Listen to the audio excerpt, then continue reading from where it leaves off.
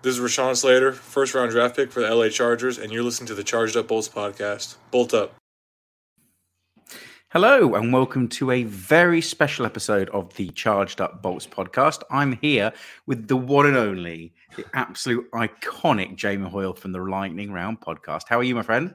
I'm good. You're embarrassing me and flattering me at the same time, but no, I'm really good, and I'm glad to be here with you. Thank you.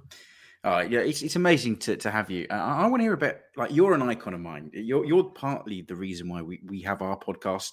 Obviously, not an American one over here across the pond.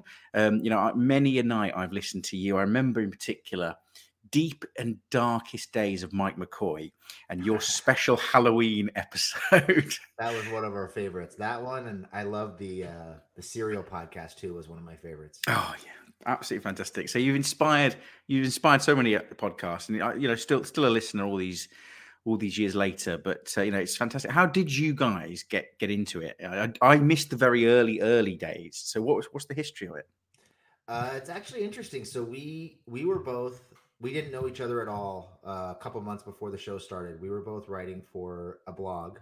Trying to decide if I should name it at this point. We usually try not to name it, but the blog was called Bolt Blitz. They were one of the original Chargers blogs, and they had, I don't know, 20 some odd writers. And we were at a fan meetup in like May or June, somewhere along that timeline in Mission Valley here in San Diego. And there were, I don't know, 50 or 60 fans, and there was a writers roundtable lined up, and we were all sitting around talking and asking questions and answering questions and all that kind of stuff. And Garrett just happened to sit next to me, and we hit it off pretty well and kind of went about our business. We did the meetup, went our separate ways. And at the time I was doing a weekly radio show here with the guy who owned the blog. It was called Bolt Blitz Radio. It was once a week on this tiny little country station that nobody listened to.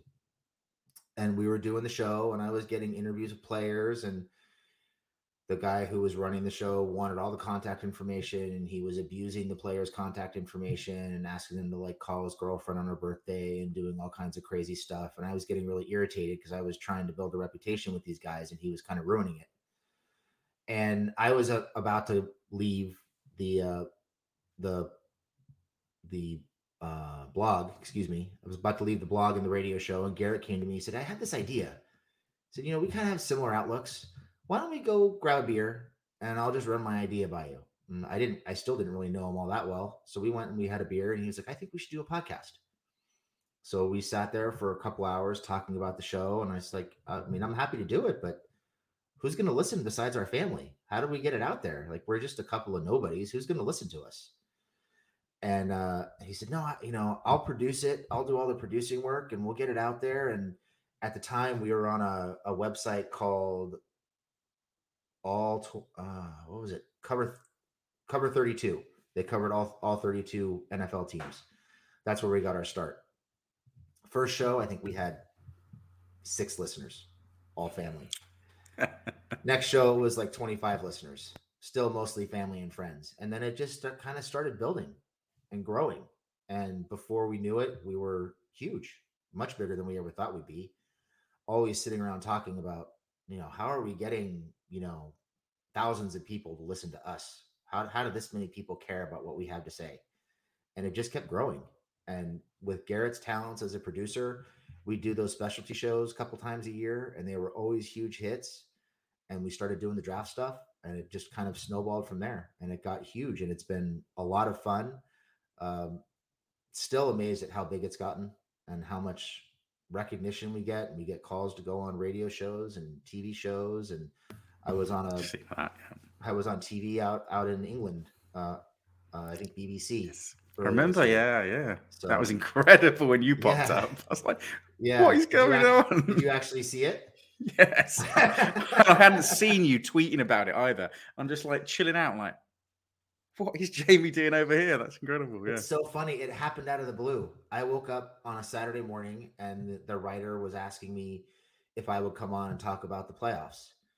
And we put it together in a span of like 45 minutes. And I think I went on that same day or the next day and answered her questions. And it was so spur of the moment. It wasn't planned at all, but it's just one of those fun things that you get to do as a result of doing the show for so long and having the brand. No, we thoroughly enjoyed it and still listening in. And what I like about you guys is and we try and do something a little bit similar, which is different takes, more detailed takes, bit something on you, not just the run of the mill. I can listen to my mates Black go on about the NFL for 20 minutes if I want, and it's fine. But it's so interesting to listen, especially the special episodes. Jamie, absolutely fantastic. So hats off to you guys. Have you made it over to the UK for any games over here? No, I haven't been to the UK since I was in college, so it's been 20, almost 30 years since I've been in the UK. It's been a long time. Well, we extend an invite over to you, but we can't believe there's all these things when you look at American Twitter about the Chargers. Oh, they've got no fans. Look at this and all that. And it's so the polar opposite over here in the UK. Like the Chargers are one of the most supported teams. You get the traditional bandwagon fans that whoever won the Super Bowl, everyone's got their jersey on. You get that, especially with the new sport. But I remember going and seeing the Saints at Wembley when we just lost with Rivers, and then there was a reasonable, decent number of Chargers, as many as any other team. And then when we played the Tennessee Titans, it was absolutely unreal. It was just a sea of powder blue. It was incredible. So they're very well supported and respected over here. And it's growing. Like NFL's starting to come over and get interest in, and lots more fans. I think I'm a jinx, though. I have to apologize to you Americans. I started supporting the Chargers, and I've never seen... The first year we didn't win the division was my first season as a Chargers fan.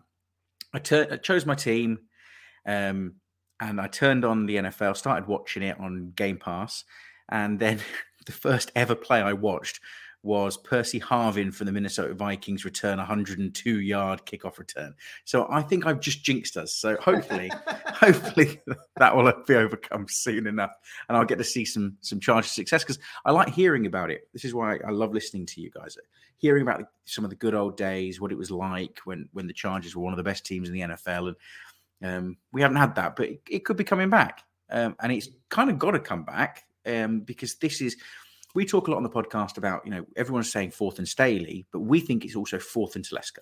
It's almost like his last chance. If the Chargers don't have serious success this season, it could be his last year. Do you see that? Do you think that we have to get maybe even to the Super Bowl to keep his job, or has he got a bit of a longer leash? What would you give him? So you guys listen to the show, so I feel like Telesco kind of carries John Spanos' water to an extent. I think he's kind of a glorified secretary for John Spanos in a lot of ways. He's had a nice offseason. I think a lot of that, and it amazes me that people don't see it, but to me, I think a lot of the offseason is being driven by Staley. I think the coaches are doing a better job of evaluating what they need and the players that fit in the holes that they have, and they're doing a better job of communicating to Telesco what they need, and he's going out and getting what they need. I think a lot of their struggles have been Telesco maybe listening to his coaches too much and having some bad coaches, obviously, who either didn't know what they needed or couldn't properly communicate what they needed.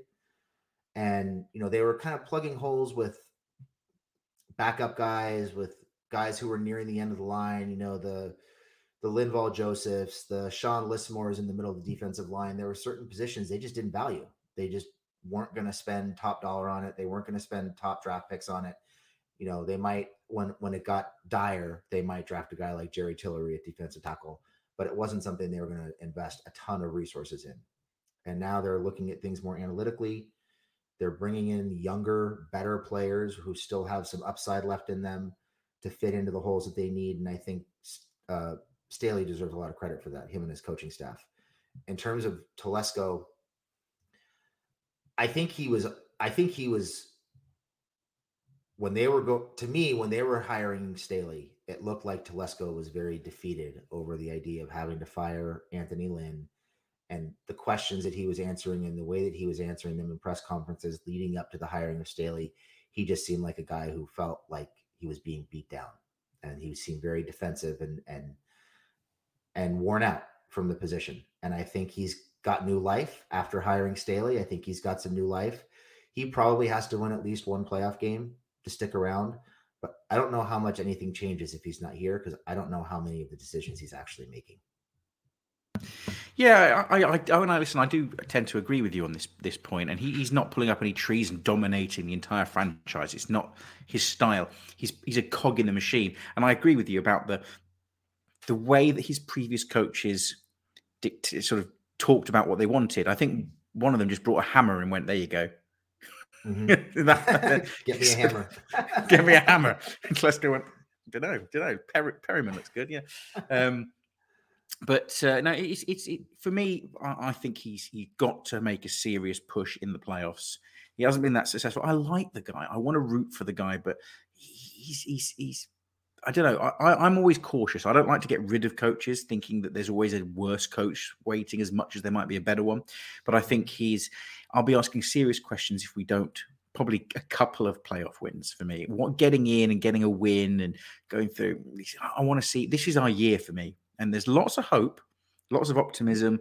The Mac signing has sort of energized everybody. I think, Zion was my pick in the draft. I was happy with him. I thought he was a David DeCastro type pick at that spot, and I was buzzing about that.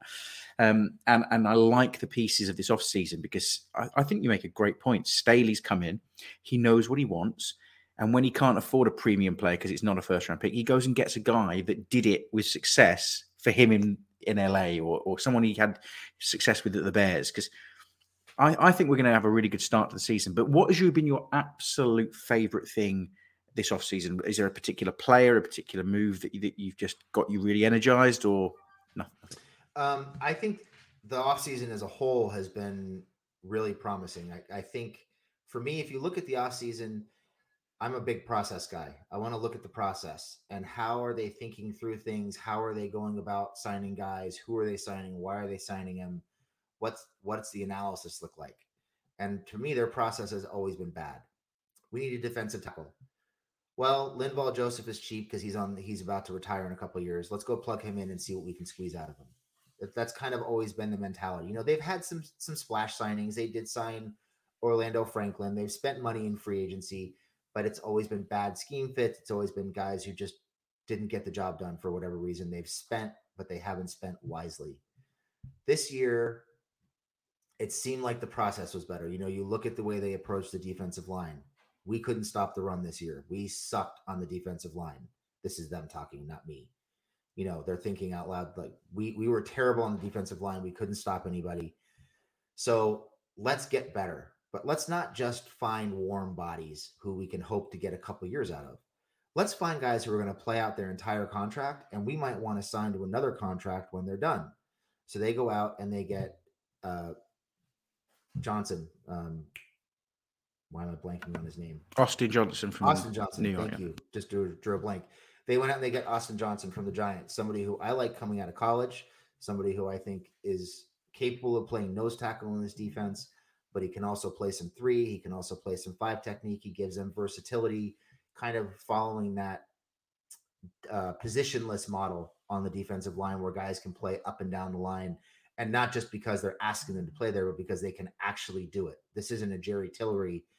Well, he can play nose, he can play 3, he can play 5, but he sucks at all 3, but we're going to move him around because we're going to try to figure out where he fits. This is Johnson can legitimately play nose tackle. He can legitimately play 3.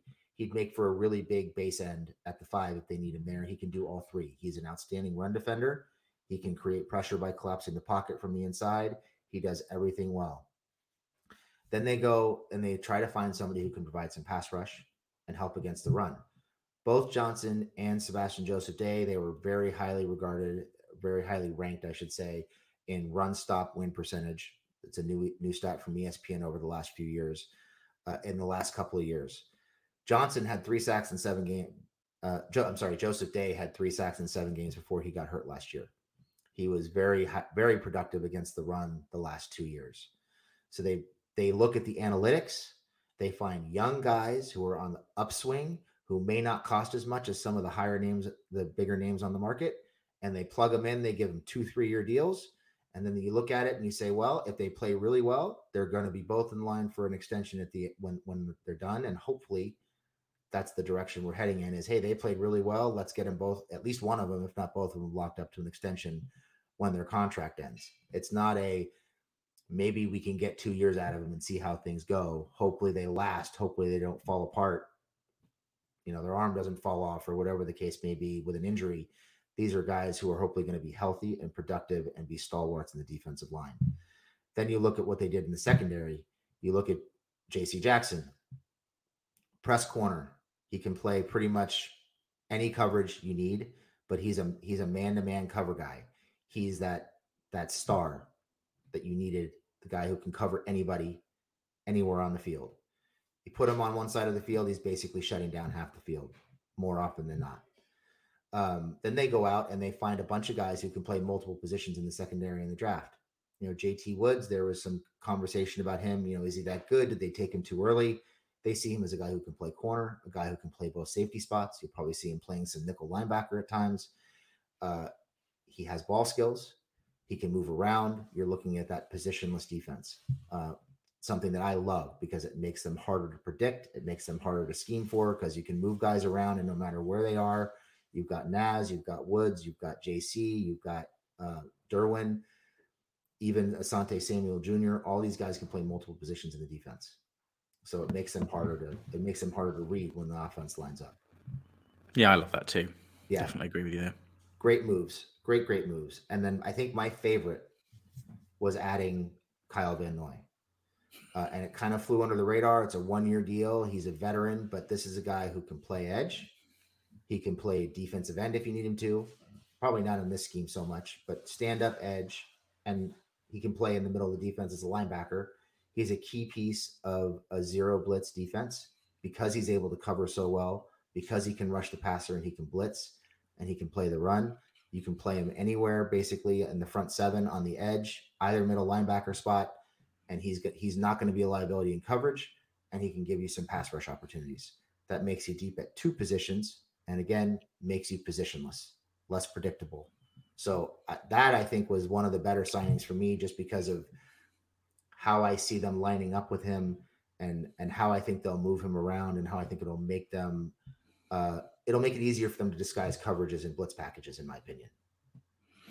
No, it's really exciting because I was worried normal Telesco probably would have come out the draft.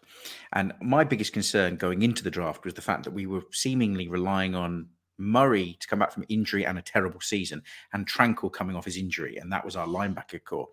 Twitter told me to shut up and that we were taking a wide receiver and that Staley couldn't care less. He could have played me at linebacker, and in his scheme it would work. I'm just not buying it. But then we brought Reader in, who had success in with the Rams, and then, like you say, Kyle Van Noy adds complete versatility across that front 7.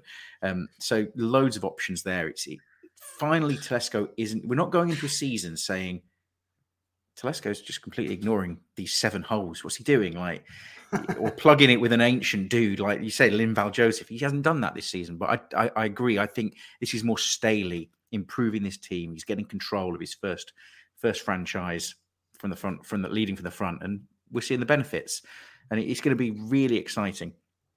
Just touching on the draft, Zion ended up being my guy. I just thought it made too much sense for us to take that tackle. It was the guard. Sorry, he was going to fall to that point. I looked at the David Castro comparison, and it made a lot of sense.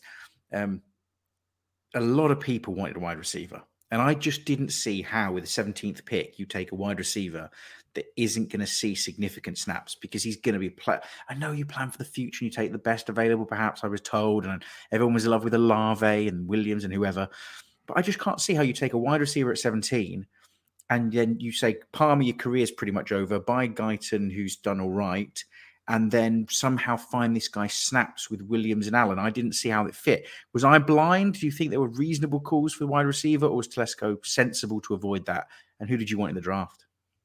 I went into the offseason thinking that I was wide receiver all the way. And the reason is because I think they're very slow on offense.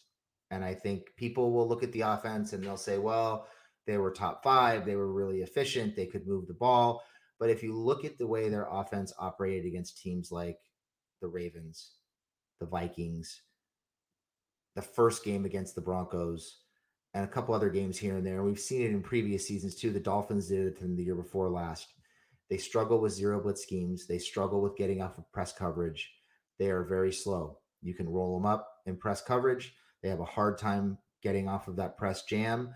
You can take away the deep ball. I think Guyton is somewhat predictable as a deep threat. He can get down the field, but that's really all he does. And if he's in the game, pretty good chance they're going to try to get the ball deep to him. So I wanted them to get somebody not just fast, but somebody who was twitchy, somebody who could make people miss in the field, maybe take a tunnel screen and take it 20 yards for a big gain. Because I think this offense went through issues where they had to string together 12, 15, 18-yard plays just to get a field goal or a touchdown.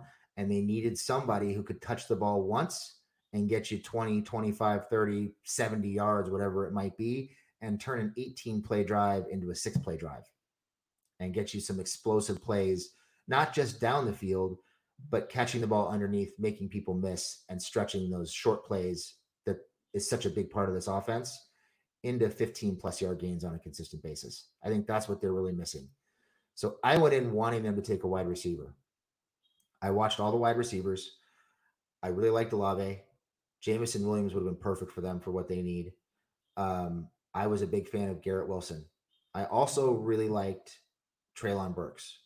When they were on the board at 17, Olave, Williams, Wilson, and London were all gone. Their top 5 picks, according to Garrett's source that we've been working with for the last couple of years, the top 5 players that they had on their board were Zion, Karlaftis, Kaiir Elam, Treylon Burks, and Trevor Penning. And they wound up taking Zion because Zion was their top rated interior lineman, guard, center, whatever. He was their top rated interior lineman. And again, talking process, he was the most complete player left on their board. So they took him. As I watched all the players and I went through the draft process, my thinking changed. I went in thinking, got to get a wide receiver. And I figured eventually I came to the conclusion that if they didn't get one in the first, they'd probably get one later. And by the time we got to the draft, my thought process was, I really wanted Dax Hill. That was my guy because he's another positionless player. He can play slot. He can play outside. He can play both safety positions. He played some linebacker in college. He can play nickel. He gives you more options, and he's instinctive, and he's got good ball skills, and he would have been the best athlete secondary-wise as soon as he stepped on the field. He's an even better athlete than Derwin. So in terms of twitch and explosiveness. So that's why I wanted him. But by the time we got to the draft, the 2 guys on my list were Dax and Zion. And I figured once we got there, I kind of figured good chance it was going to be Zion because he was the best guard on the board. You can plug him in at left guard. You can plug him in at right guard. There's people talking about him maybe taking over for Lindsley at center in a couple of years. It just made sense. They had to invest in the line. I didn't want it to be Trevor Penning. Unless somebody like a Cross or an Ekwonu or a Neal fell, which was highly unlikely to 17, it was either Zion or you're skipping the offensive line altogether until later in the draft because there just wasn't anybody else worth taking at that point. So I love the pick. I think it's a really smart pick. I think they're going to be very happy with it. I also would have been very happy with Dak, but I appreciate the process. I like the fact that they're investing in the line. They're trying to build that fortress around Herbert. They're trying to beef up the interior running game. It's going to make them tougher. It's going to make them a line of scrimmage team, which is something they're trying to become on offense and defense. They're trying to win the line of scrimmage, which is something they've eschewed for way too long. So I love the process. I love the pick. I think it's a great fit. I'm perfectly happy with it. Yeah, I couldn't agree more with you. And I mean, there was a period of time when I was riling up Twitter saying we were going to take the Kobe Dean linebacker, and I was pretty much lynched by Chargers Twitter. But it's okay because we managed to get some free agents to plug that gap. But I'm just glad it wasn't Trevor Penning. I was never sold on him. I think it was far too raw. Just not my cup of tea. And unless you're exactly right, unless that talent fell and the quarterback rush obviously never happened. First of all, how lucky are we as Chargers fans? We go from Rivers to Herbert and other franchises. If you needed a quarterback in this draft, just the misery. Yeah, some franchises have traded for not the draft to need a quarterback for sure. Really isn't. We want, by the way, on record, we did say we wanted Tua or Justin in the year, and luckily we got the better of the two that year. But we're very, very privileged as a franchise. But unless that loads of quarterbacks have gone and driven down some sort of talent like a Derwin James that came down, which didn't really happen, Zion was just waiting for us there. And I agree with you. I like the process. I like the protecting Herbert. And it'd be interesting to see what they do at right tackle as well, because I've seen Pipkins tiny glimmers of a really good player and then absolute bucket loads of absolute tripe. So I don't think he's going to be the answer.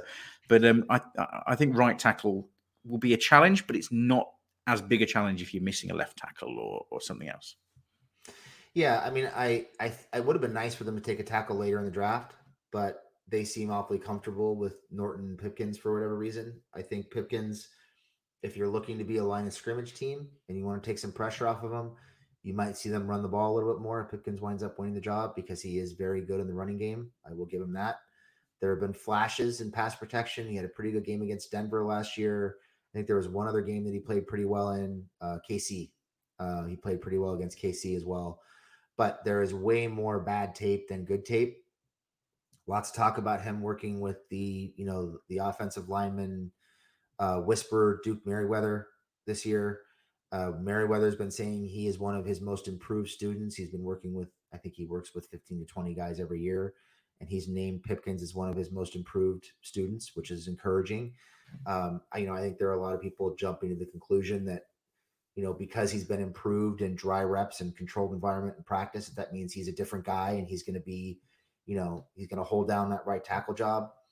We have to wait and see. He had some bad habits that need to be cleaned up. And, we all have bad habits that we fall back on when things are stressful or not going our way. So we'll have to see if he can clean those things up. Certainly you want him to succeed. Nobody's rooting for him to fail.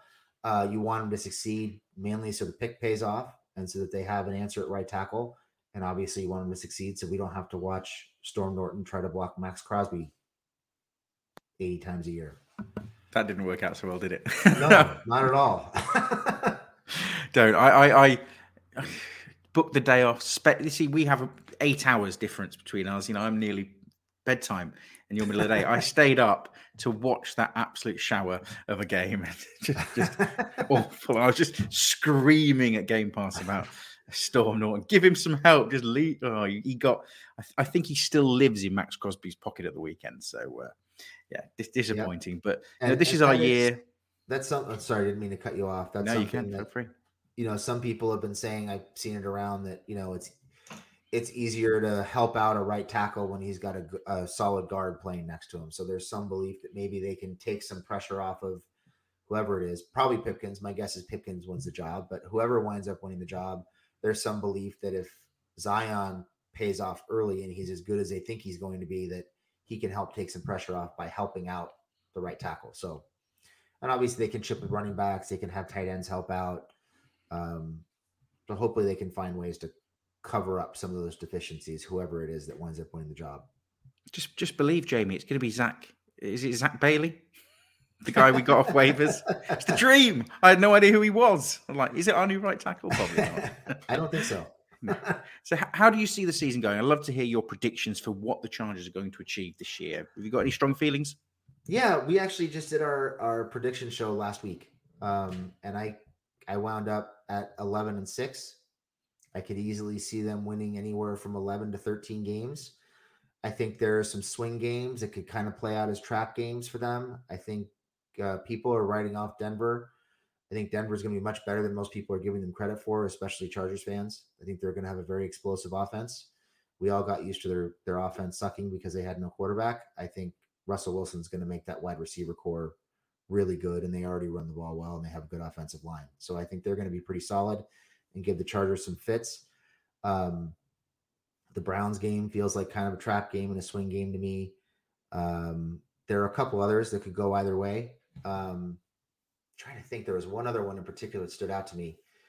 I don't have the schedule right in front of me, but anyway, I think there are 4 or 5 games that could kind of go either way that could really define the season. And I could see them winning anywhere from 11 to 13 games. And right now I have them at 11-6. And I think that's pretty reasonable. Yeah, I think that's reasonable. I came up at, in our episode at 12-5. And for me, I'm going to hold a high bar to the team. For me, 12-5 is the absolute minimum I will accept as a Chargers fan. I'm demanding justice that this is our year. We're going on a run. And I cannot see all these NFL jerseys and caps all the way in the UK, and we are failing to deliver. So this is our year. I think minimum 12, perhaps 13. I agree with you on that. You can tell we're Chargers fans when we're looking at the schedule and going, God, that's a trap game. We might lose that one. And they're probably the easiest games on the schedule. But, I remember when we were the only team to lose to the Browns that season. So, we have got form, but these aren't those Chargers. We hope these aren't those Chargers. I definitely agree with you on the Broncos. I think the AFC West this season is going to be one of the strongest divisions in the history of the NFL. It's going to be very competitive. I think I agree with you. The Broncos are going to be very. I don't know why everyone's going, Russell Wilson's washed up. Every year the Broncos embarrass us with Drew Lock. Russell Wilson's coming in, my man. Why do we think this is going to get better for us? No, it's going to be more challenging. I think the Raiders will regress slightly. Is my personal feel, but I still think it doesn't matter in a division. They're still going to run us close, and then we've got to come up against Mahomes. But it's our year. It's our year before we have to go and spend big money on Herbert and Derwin James's renewal and pretend the cap is real, because it only seems to be real in places like LA for us. We have to go and make a big run, and I think this could be our year. I think we get to the Super Bowl. Maybe we come up short, although I think the real Super Bowl will be the AFC Championship. Once you get over that hurdle, the NFC, unless Brady stood opposite, then you've just lost, haven't you? But no, it's a good chance. Now, thank you so much for coming on. It's an honor and a privilege to speak with you from across the pond and to say how grateful we are to have you on. We'd love to have you again on in the future. But have you got any final words? What one big prediction? One thing you're really hoping for to see? Maybe not just a victory, maybe just something, a little anecdote or something, particular player you'd like to see explode. Have you got anything you really want to? What's your personal dirty secret for the Chargers this year? My personal dirty secret. Don't tell me about Garrett. He's not allowed to be about Garrett's fetishes. No, I don't know what Garrett's fetishes are. We're not that close. Oh, I think the thing that I'm probably most looking forward to is just having a competent, semi-complete offensive line. I just want to see what that means for protecting Herbert and opening up the running game, because I think they've got some opportunities to really involve Isaiah Spiller in the running game, between the tackles in particular. They don't lose much with him when he's on the field as a receiver. He's a really good pass protector. He's also a really good lead blocker. So that opens some opportunities for him and Eckler to be on the field together. And I think if you can have him and Eckler on the field together, and you can make Eckler that kind of speedy, twitchy wide receiver out of the slot, you can get the ball too quickly. I think it opens up that short passing game a lot. It's going to put some pressure on defenses to creep up towards the line of scrimmage and maybe open up the deep part of the field a little bit more. And I think they're going to be able to close games out better with Spiller and the offensive line. So I think I'm just looking forward to seeing the offensive line gel. I mean, that's absolutely legitimate. I mean, mine is the fact that Jerry Tillery is going to prove he's the greatest interior pass rusher in the history of the NFL and come forth and win himself a new contract. But you want to end the show that way, huh? You're trying to rile me up. Is that what's going on here? That's how it works, mate. That's how it goes down. we're about to sign off, and then you take a shot like that. That's how that works. Shot across the bow. That's how we do it. I'm not even going to let you come back and counter argument. It's an absolute pleasure to have you on the show, and thank you. Bolt up.